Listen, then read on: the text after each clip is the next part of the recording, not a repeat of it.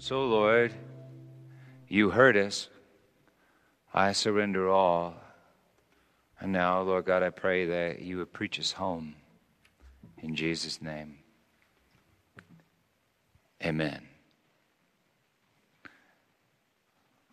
When I was born, my dad was already 42 years old. He'd only been married for a year. Because of World War II and seminary and ministry, he spent most of his life wondering if he'd ever be married or ever have a child. I was his only begotten. I was his firstborn. And I had two little sisters that came later on, but I was the only boy. And I was so wanted that it later became kind of embarrassing. I grew up with stories of how he'd carry me around at church and just say to people, I'm going to eat this boy up. And they'd like chew on my stomach and blow bubbles on my belly. And as I would laugh with glee, I was so very chosen. And yet I wasn't aware that I was so very chosen because I didn't know what that meant. I began to find out in 1966 when my parents dropped me off for kindergarten. The 1960s, were really a terrifying time to be a kid. I think because we were so enamored with our own power. And also, I think with Darwinism and the survival of the fittest. And so in gym class, we always picked teams. I can still feel it in my bones. Just working on this message made me nervous. The PE teacher would pick captains like Benny Gutierrez or George Warfield. And then they would pick players from this group of little boys standing in the dust, hoping to be chosen, hoping to become men. And I was always chosen close to last. And sometimes the captains and the group of already chosen standing around them would argue over, well, who has to have Hiett? We don't want Hiett. What about Hiett? I was always chosen close to last because I usually struck out. Just a few years ago, I went to see Dr. Marisa Kruger right back there, and she gave me an eye exam, and she said, hey, Peter, did you used to have trouble hitting baseballs? And immediately, I just wanted to hide, but I said, well, yeah, I guess so. She said, I thought so, because you have a depth perception issue and could have used corrective glasses.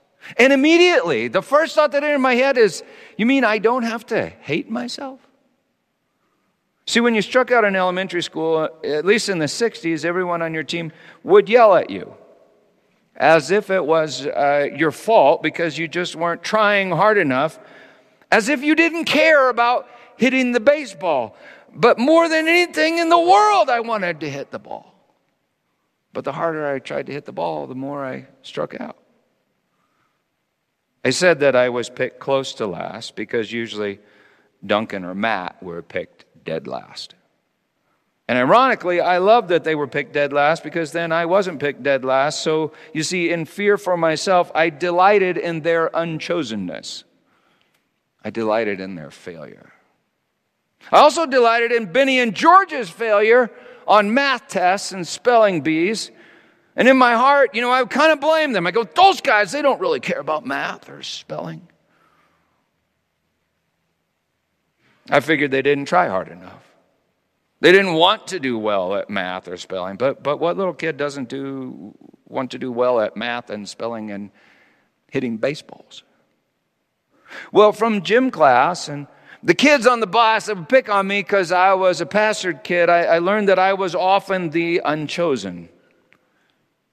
But when I got home, if I could just get to my Father's lap, I could rest in this place where I knew that I was relentlessly chosen and that I could do nothing to be unchosen. On my Father's lap, I just knew I was home. I was aware that I was chosen, but I didn't know why I was chosen. In other words, I couldn't see what it was that Dad saw in me. And now I know what he saw in me was the eye that wondered what it was that he saw in me. That's what he saw in me, the thing that I could not see.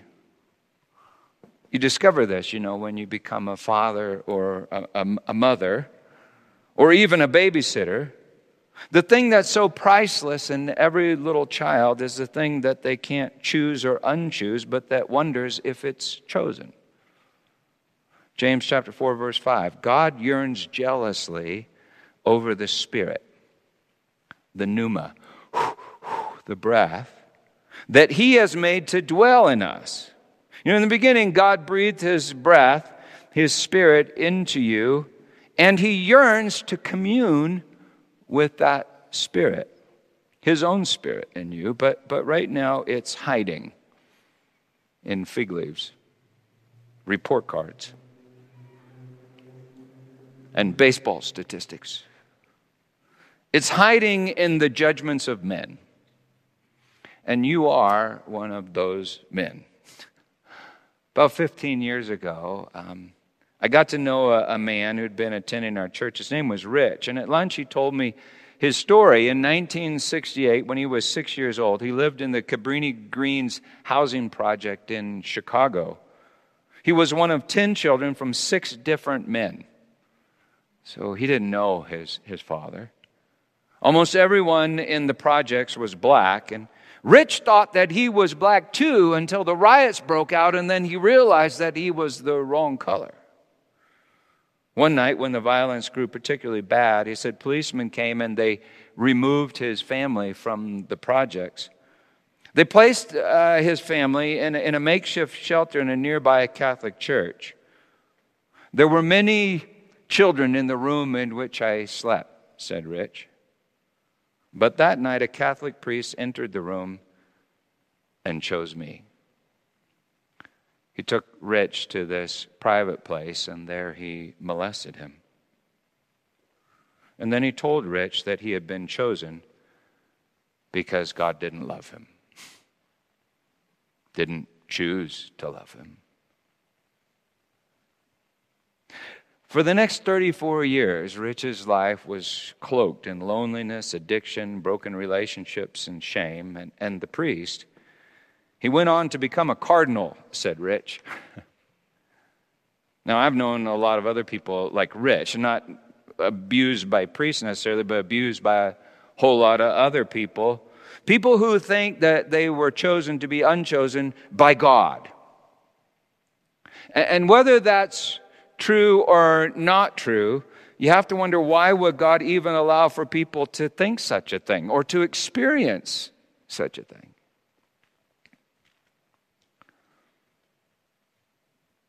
In the Catholic tradition, a priest is called Father, for he is to represent our Father in heaven. And so Rich was terrified of being seen by God the Father. And yet, every little kid longs to be chosen because they are seen truly by their dad. In his book, No Exit, Jean-Paul Sartre pictures hell as a room full of people with no eyelids. So for Sartre, hell was being seen. I can see and be seen, argued Sartre, but God cannot be seen. He can only see. Therefore, if God exists, I am reduced to a mere object of his gaze. Consequently, to be truly human, there must be no unseen seer, no God. Apparently, for Sartre, hell is being seen by God. And yet, to not be seen at all is like to cease to exist. There's a tribe in South Africa whose traditional greeting goes something like this. I heard, I see you, I am here. I think, what's his name, stole that for Avatar. Whatever. But they believe that you don't exist unless someone sees you. Amazingly, that's also the implication of quantum mechanics. According to Heisenberg's uncertainty principle, matter is fundamentally uncertain until its quantum state is collapsed through observation, that is, through being seen. And yet, if Scripture is right, you matter even more than matter, for into your dust, that is your matter, the unseen seer has placed his own spirit. Well, my point is that we're all terrified to be seen. And yet, if no one sees us, we don't exist. Or we go insane. Like the Invisible Man in H.G. Wells' novel. Or, Kevin Bacon in that movie, Hollow Man. Or like Golem with his ring of power, the power that made him invisible. In the Lord of the Rings. Or like Adam and Eve. Remember how they listened to a lie and they took the fruit longing to know? And then they hid from the way, the truth, and the life, trapped in death, insanity, and confusion. Like them, we don't want to be seen. And yet each one of us longs to be seen and then chosen. Being seen can be hell or heaven. When my kids were little, they would constantly say, "See me, see me, see me, Daddy, see me, see me, see me." See, it was like they literally thought that nothing mattered until I saw it. Until I saw them. In my experience, the greatest ecstasy is to be fully seen and then chosen by your covenant partner for the most intimate communion. In other words, it's to be naked and then clothed with love. Perhaps the difference between heaven and hell is the character of the one who sees you. Or better yet, faith, which means trust in the character of the one who sees you. And so in my way of thinking, nothing matters more than how God sees those like us who often feel unchosen. Do any of you ever feel unchosen? I see those nods. For 1,500 years, most of the institutional church has argued that whether the unchosen are unchosen because of a choice that they've made, or unchosen before they could even make a choice, whatever the case, the unchosen are chosen by God for endless conscious torment in hell. It's an idea that I find impossible to believe when I believe all of Scripture. And I really mean all of Scripture, every verse. Scripture just does not allow for endless conscious torment. And yet no one can deny that our all-powerful, all-knowing Creator does arrange for people like me and you and Rich and basically everyone in the Bible to at least feel unchosen for a time. Genesis 12. For no apparent reason, God just chooses a guy named Abram. And, strangely enough, his seed. Singular, seed. How weird. We preached about this extensively, when we preached through Romans. But in the process of choosing Abraham's seed, there are others who realize that they are not chosen. Namely, Eliezer, Hagar, and Ishmael. So this is the question. How does God feel about them? Genesis 15, verse 1, after these things, after Abram and Sarai go to Egypt, and many years after God says to Abram, "I've blessed you in order to be a blessing," well, the word of the Lord came to Abram in a vision. "Fear not, Abram, I am your shield. Your reward shall be very great." But Abram said, "O Lord God, what will you give me, for I continue childless? And the heir of my house is Eliezer of Damascus." And Abram said, "Behold, you have given me no seed, and a member, a slave of my household, will be my heir.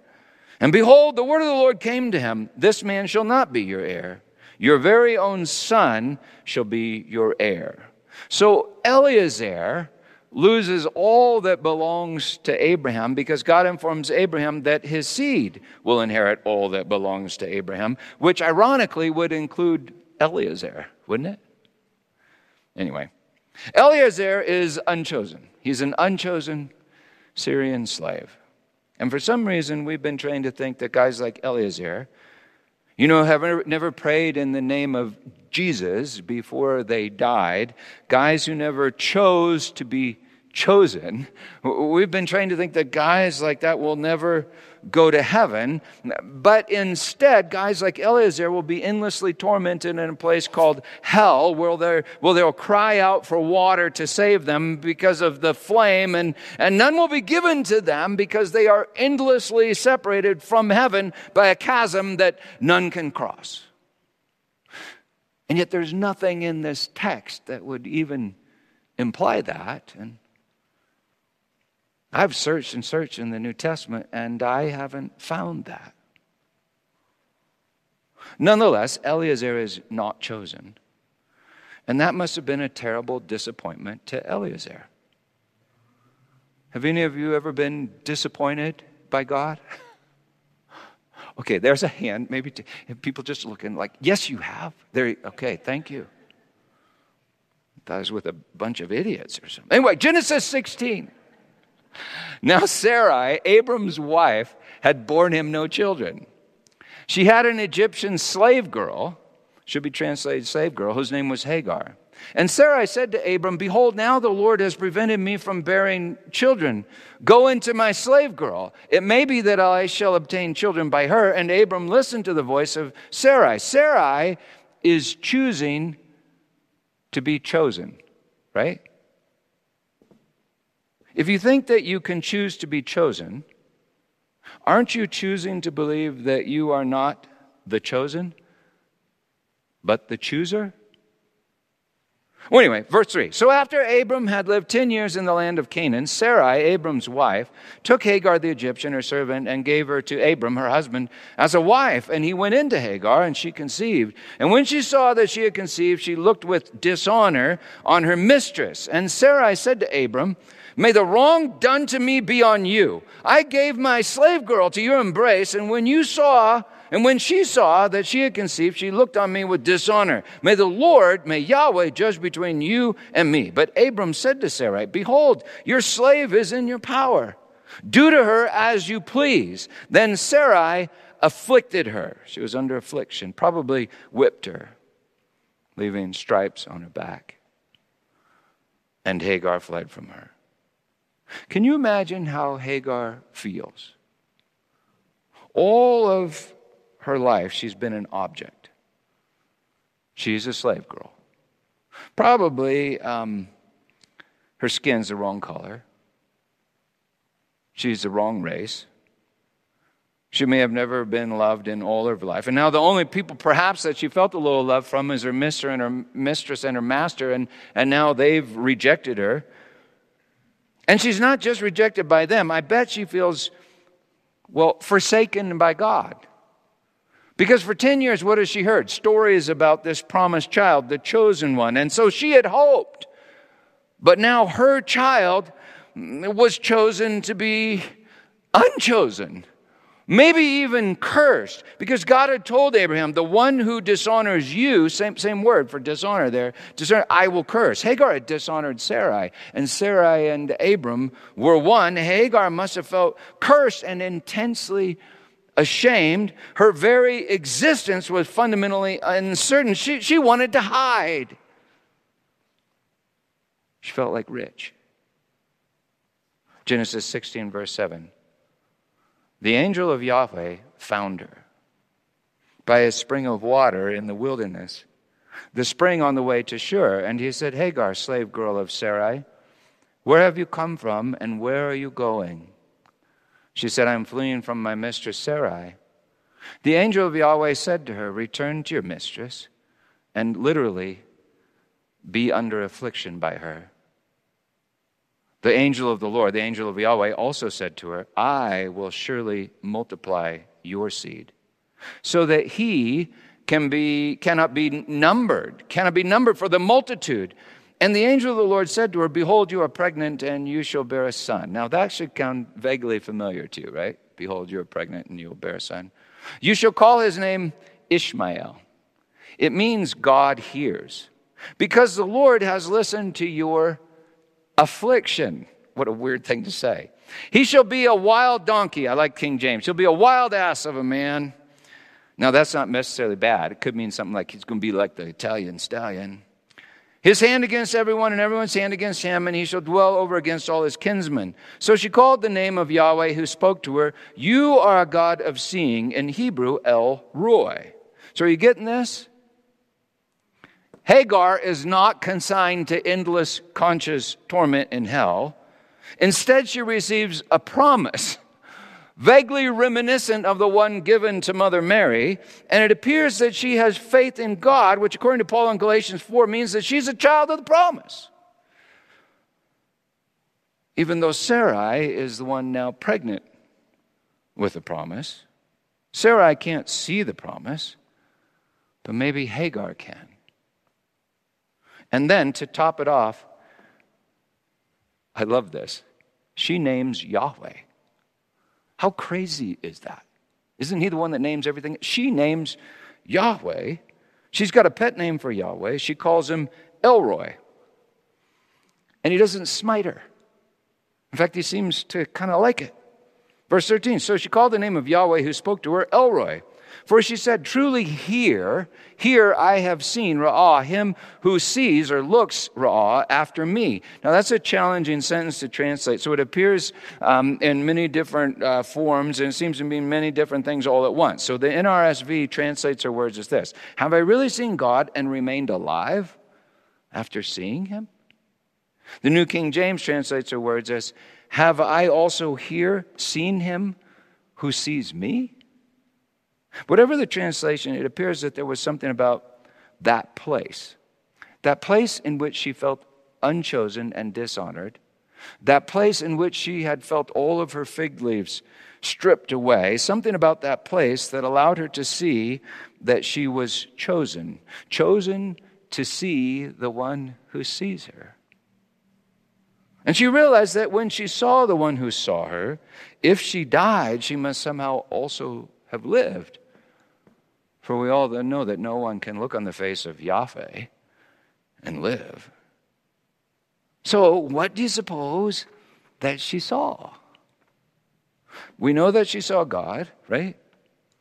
Who looked like a man. And an angel means messenger, was delivering a message. In all of Scripture, she's the very first of whom it is explicitly stated that she sees him and recognizes him, her helper, her Eliezer in Hebrew, her husband, Elroy, who sees her now stripped of all her fig leaves and delights in her.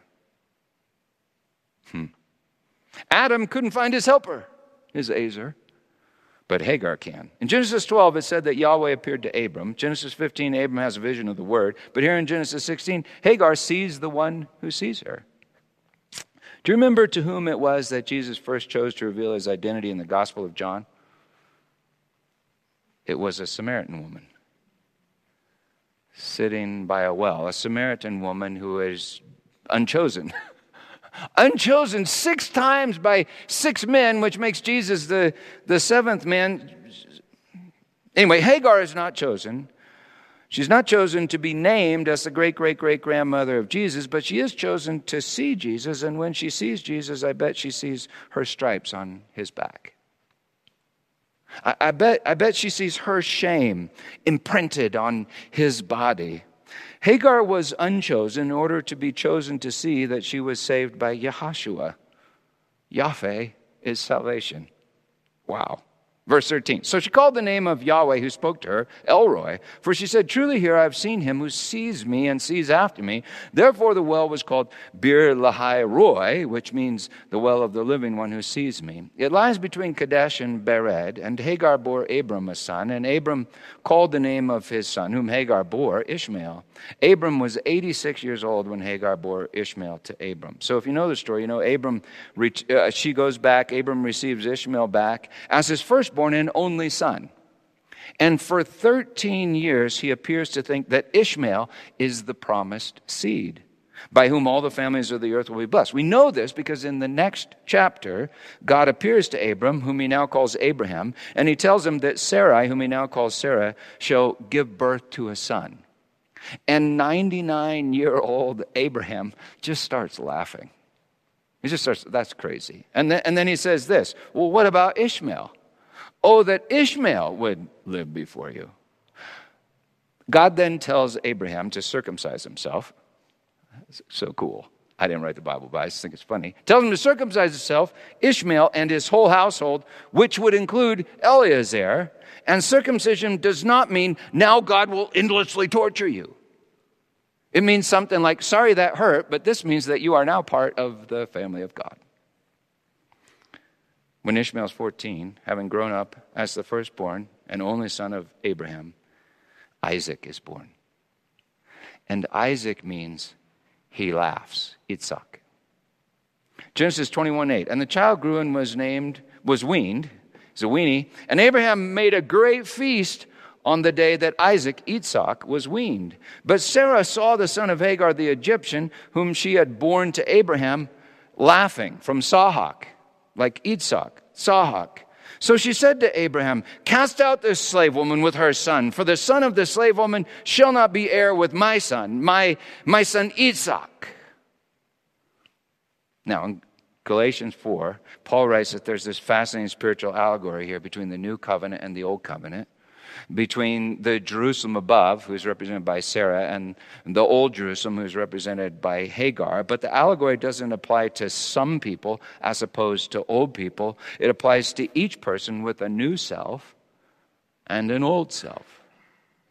And here it's abundantly clear that Sarah, she really still has an old self, right? Because she sees 14-year-old Ishmael laughing, and she resents his laughter.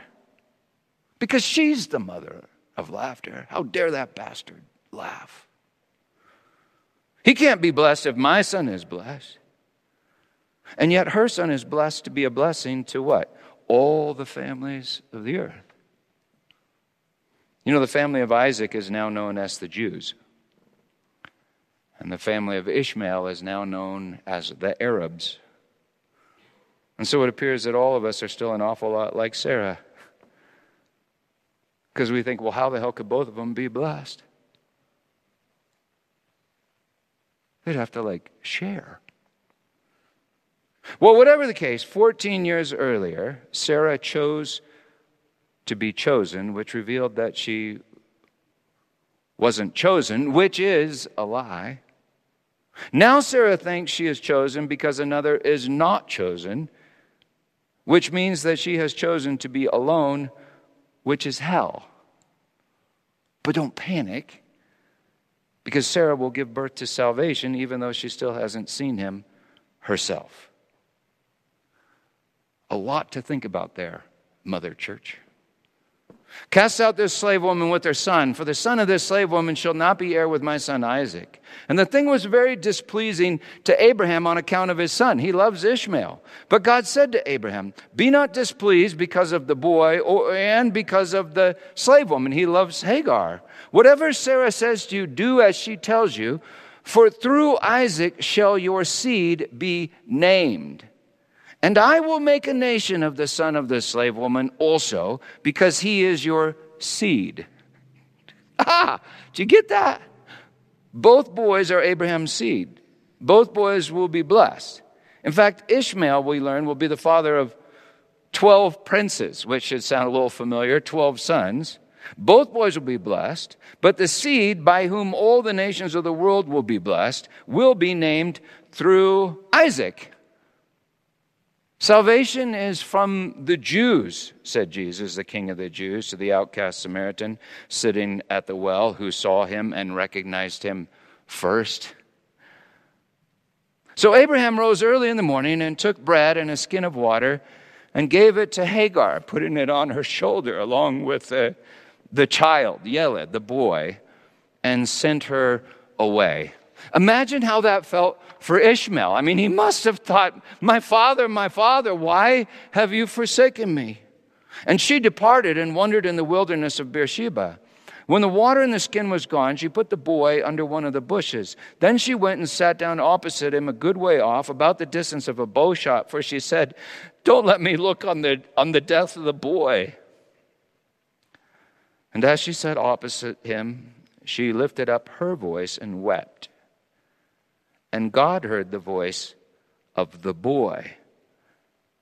And the angel of God, not an angel, but the angel, the God-man, called to Hagar from heaven and said to her, "What troubles you, Hagar? Fear not, for God has heard the voice of the boy where he is." See, there's something about where he is that is related to how God hears him. Now, God hears everything that's anything, right? But God does not respond to everything, or at least what we think is everything. But God does respond to Ishmael in this place where he feels forsaken. He feels unchosen, stripped of all his fig leaves and good as dead. And what do you suppose Ishmael had said, which God had heard? Perhaps, "Yahweh, save me." Yahshua. Or maybe, "God, hear me." Eliezer. Anyway, Hagar was unchosen because she had always been chosen to see her helper, her husband, the messenger of Yahweh, the God-man Jesus. And apparently Ishmael was unchosen, for he had always been chosen to be heard by Yahweh, his father. Verse 18, up, kum, arise. Hebrew. May have been what Jesus said to Lazarus in the tomb.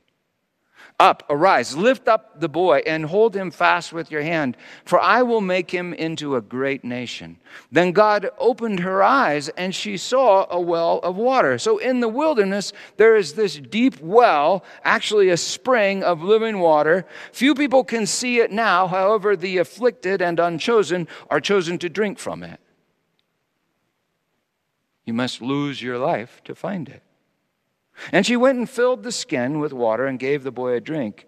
And God was with the boy, and he grew up. He lived in the wilderness and became an expert with a bow. He lived in the wilderness of Paran, and his mother took a wife for him from the land of Egypt. The last we read of Ishmael, he's with his brother Isaac, and together they are burying their father Abraham. Just like the last we hear of the man Esau, he's with his brother Jacob, and together they're burying their father Isaac. Jacob and Esau, Isaac and Ishmael, they must have called their father our father. Rich told me that the day after he was molested by the priest, who told him that our father did not love him, he and his siblings were then moved to another shelter. He told me that he so clearly remembers lying in the dark that following night, 6 years old, just weeping and trying not to weep. He was utterly terrified of being heard or seen because he thought it was all his fault. And yet he so longed to be seen and heard and chosen by someone good. He lay alone in the dark, 6 years old, fighting back a river of tears. There in that place, said Rich, where I was, I heard a voice. It was so clear that I got up and looked in the other room to see who was talking. The voice said, "Richard, it wasn't your fault." He said, "Peter, I must have heard that voice and those words 100 times or more after that. For years I wondered, but I did not know who was speaking." 34 years later, an Anglican priest in Evergreen told Rich who it was that was speaking. And he began to see Jesus. Shortly after that, Rich started attending our church, and it was a thrill for me to tell him, "Hey, Rich, my dad is your dad. And your dad is my dad. Our dad." I've become fascinated with how the unchosen turn out to have always been chosen. Chosen to not only be saved, but chosen to see the Savior in his greatest glory, and chosen to hear the most beautiful words from our Father. For years I prayed with a friend who had been ritually wed to Satan by her own father. And yet our Father in heaven repeatedly showed her visions revealing that she was actually wed to his Son and our Lord Jesus. I prayed with another friend who had been ritually entombed by her father, but saw that Jesus had always been with her, and together they rose, and she heard him say, "Little sister, my daddy is your daddy, and your daddy is my daddy." So I've been amazed at how the unchosen are chosen, and then I've been utterly sobered at how the chosen are unchosen for a time. See, it wasn't only Ishmael that felt unchosen by Abraham and by God. You remember how God told Abraham to take Isaac, to Mount Moriah, which is also Mount Zion, which is also Mount Calvary, and there offer him as a burnt offering. You know that he would have been about 14 years old at the time. And so at some point on that day, he must have looked at his dad and said, my father, why have you forsaken me?" And it wasn't only Hagar that felt unchosen. Sarah had also felt unchosen for quite a while. And just as Hagar the Egyptian had been a slave to Abraham and Sarah and her sons, the Israelites would be slaves in Egypt for 400 years. And if you remember, Joseph was sold into Egypt by Ishmaelites. Israel was again chosen, like you know, because there's a movie about it, and led out of Egypt by Moses. But they would again be unchosen, led into captivity in Assyria and Babylon. I know, we are the chosen people. But once in a while, can't you choose someone else? Love that. Somebody else, please. See, we always assume that whenever Scripture refers to someone as elect or chosen, that they're chosen for eternal salvation. Or maybe they're chosen for endless conscious torment in hell. But that's not the way the Scripture uses that term chosen or elect. Listen to this, Isaiah 14:1. Yahweh will have compassion on Jacob and again choose Israel. Again choose Israel, because for a time, I guess, Israel was unchosen and exiled from home. Just like I had been exiled from my father's lap when he and my mom sent me off to school where I was unchosen by my fellow baseball players. Romans 9-11 was all about this, remember, that we spent 2 years on? Remember the mystery of the unchosen chosen? And then Paul concludes his argument with Romans 11:32. God has consigned all to disobedience. And what is disobedience? It's lack of faith. Faith that you have been chosen by grace.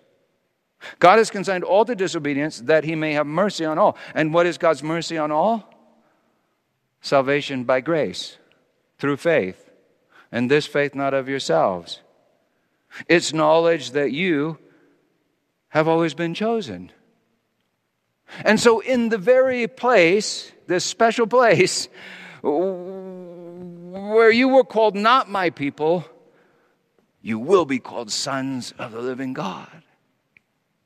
So there is a place in which we must all experience rejection in space and time in order to come to know that we are elect from, to, and for all eternity. I didn't know what it meant to be chosen until I was unchosen in baseball and returned home to my father's lap, where I knew that I was always chosen and never unchosen in him. And so I freely chose to be who I always am, his beloved. In Romans and Isaiah, we learn that all of Israel, then all of Judah is unchosen, well, except for one. The only begotten Son of God. And so we, the unchosen, we all reject him by nailing him to a tree. And there he accepts all of us and gives to each of us his own body and his own blood. So he not only accepts us, in him, God chooses us. For God chooses him in us. And that choice is the revelation of who we truly are. We are the body of the chosen one, the beloved. So like I was saying, it's not only Ishmael, it's not only Hagar, it's not only Eliezer who are not chosen. You know, Jesus told a story about a rich man and a poor man named Lazarus. We don't know the rich man's name. People tried to come up with it at times, but we don't know. But I think the people who heard it probably knew. A rich man and Lazarus. The two end up on the opposite sides of a chasm that none can cross. Jesus was talking to Jews at the time, and he points out that the rich man had 5 brothers. And every Jew knew that Judah had 5 brothers, all the children, the sons of Leah. They knew that Judah had 5 brothers, and that their tribe was the rich tribe because they had been chosen. And from them would come the king of the Jews. The rich man is being tormented in Hades, and so he begs his father Abraham to send Lazarus with a drink, as if Lazarus, was like his servant or slave. In Jesus' day, Lazarus was the common form of the ancient name Eliezer, which means God is helper. And as you know, Eliezer was Abraham's Syrian slave who was unchosen, so that others would be chosen. Eliezer, that is Lazarus, is now in Abraham's bosom. John 1:18, no one has ever seen God.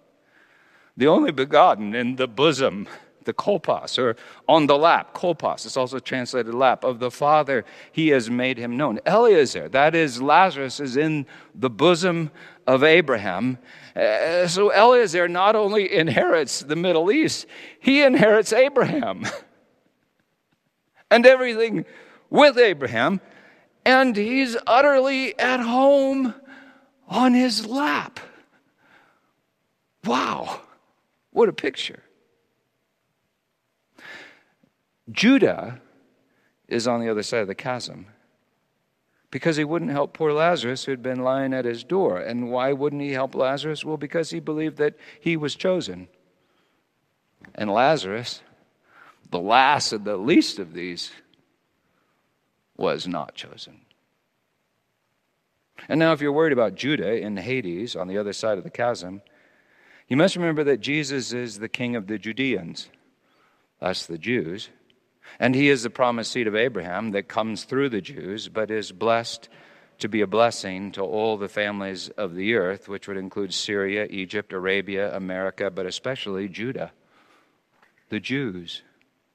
No man can simply cross the chasm, but Jesus descends into hell, transforms hell into heaven, and he levels every chasm, Isaiah 40, Luke chapter 3. And now I know that all of this probably sounds incredibly complex, but I think it may all be remarkably simple. So pay attention. You, if you just heard my voice say you, I'm talking to you. You are chosen. And you have always been chosen. Everything that's anything has been chosen by God with his word, who is his judgment. Everything that's anything, in other words, is his creation. All things are chosen by God, who is love, but not all things truly know that they are chosen. But you have been predestined to know. That knowledge is life, and it is eternal. Jesus says so much at the start of his prayer the night that he's betrayed. The knowledge is life, and it's eternal. But to truly know that you are chosen, perhaps you must experience being not chosen in space and time. If you truly know that you are chosen, in other words, if you experience being chosen, it means that at one time you were not chosen. Or at least believed that you were not chosen. In the same way, if you experience being saved, it means that at one time you were not saved. Or at least believed that you were not saved. You can't be saved unless you were not saved. In the same way, if you know the good and the life, it may mean that at one time you experienced evil and you thought that, you were just good as dead. And so God breathes his breath into dust, making Adam. If you wonder, what does God see in you? What does God see? What does God see? He sees himself. That's what God the Father sees in me. God breathes his breath into dust, making Adam, and places Adam in a garden with a tree and an evil talking snake. Adam believes a lie and takes knowledge in order to make choices to create himself and so be chosen by his Creator, who has always chosen him. But if one chooses to be chosen, it just reveals that one is not the chosen, but the chooser, which is, of course, the lie that leaves a spirit utterly alone. So instead of making himself good, Adam makes the bad, and he begins to hide himself in the bad. Fig leaves that he has fashioned into clothes and pretends are himself. He's hiding his true self in a false self. It's that false self that must be unchosen for Adam to know that he's always been chosen by the chooser of all things. Adam must die to himself to see the one who's always seen him. For when he sees him, he will know that he's not the chooser, but the chosen. He will know that he's always been chosen. And yet, once he sees that he's always been chosen, he can begin to freely choose the chooser. He can begin to love and choose all things with him. In other words, he can sit on his Father's lap and endlessly enjoy his home, which is heaven. Now, you know this from experience. It's the chosen, unchosen that freely choose to love their neighbor, right? And it's the chosen, unchosen that freely choose to love their Lord, that freely choose to be who they actually are, the image and likeness of God. The point of election is not that some are chosen and others are not chosen, but that God is the chooser. And you cannot choose the good until you know that you have been chosen by the good, who is your God. So maybe right now you feel unchosen. Maybe you applied for the job over and over and over again and you're never chosen. Maybe you just went through a divorce. Oh, gosh, I can't even imagine. Maybe you just learned that you have cancer. You go, why me? Maybe you're remembering some abuse that happened decades ago. Maybe you've always felt uncoordinated and you always struck out. Maybe you've always felt dumb and you've wondered, why didn't God choose for me to be smart or pretty or funny or popular? Maybe you feel like whatever you do, it's just not enough. Maybe you feel unchosen. If so, I'm convinced that you are in a sacred place. For you have been chosen to see that you have always been chosen. You've been chosen to see the one that sees you.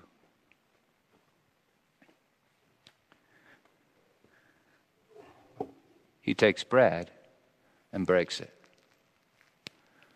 saying, "This is my body given to you." And he takes the cup, saying, "This is the covenant in my blood, poured out for the forgiveness of sins. Drink of it, all of you, and do it in remembrance of me." This is the chosen one. And wow, he looks kind of unchosen. Jesus is chosen to be unchosen by all of us. And perhaps, at least for a moment in space and time, he's chosen to believe along with us that he is forsaken by God. And then chosen to know that he has always been chosen, and even more than chosen, he is the eternal choice of God. So he says, take and eat, take and drink. It's God the Father who chooses, and it's God the Son who knows that he is chosen in you. So you would know that you are chosen in him. So how could you possibly be more chosen? Pray with me.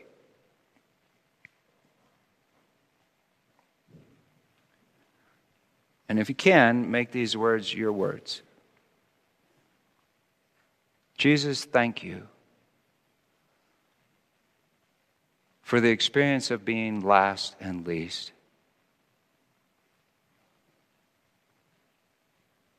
For now I see that you are last and least with me. Thank you for the times that I have felt unchosen. For now I'm beginning to see that we have always been chosen. I'm beginning to see the one who always sees me. Me. That is who it is that I am. And we are. Amen.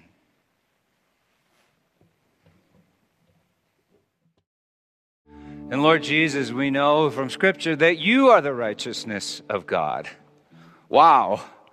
So thank you for giving us your righteousness. And your righteousness is a choice that you make, a free choice, a powerful choice.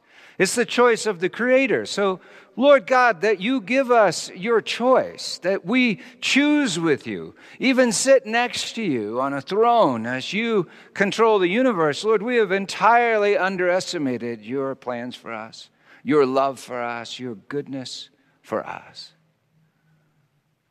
So thank you. We're beginning to see you. Amen. So this week, may you see the one who sees you. And when you truly see him, you will be overwhelmed by this shocking reality, and that is that you're not the chooser. You're the chosen by the chooser. And yet when you come to believe that you're the chosen by the chooser, then for the first time you are free to choose the chooser. You're free to choose the good. In other words, this week I hope you make time, like I try to do this in the morning, just to picture yourself sitting on his lap, being held close to his kolpas in his bosom. And when you do that, if you really sit there, you'll want to squirm. There's something in you that will want to squirm off. That's your chooser. That's your ego. But just sit there and realize that you are the chosen. And then maybe for the first time, you'll be able to choose the good in freedom. Believe the gospel. Amen.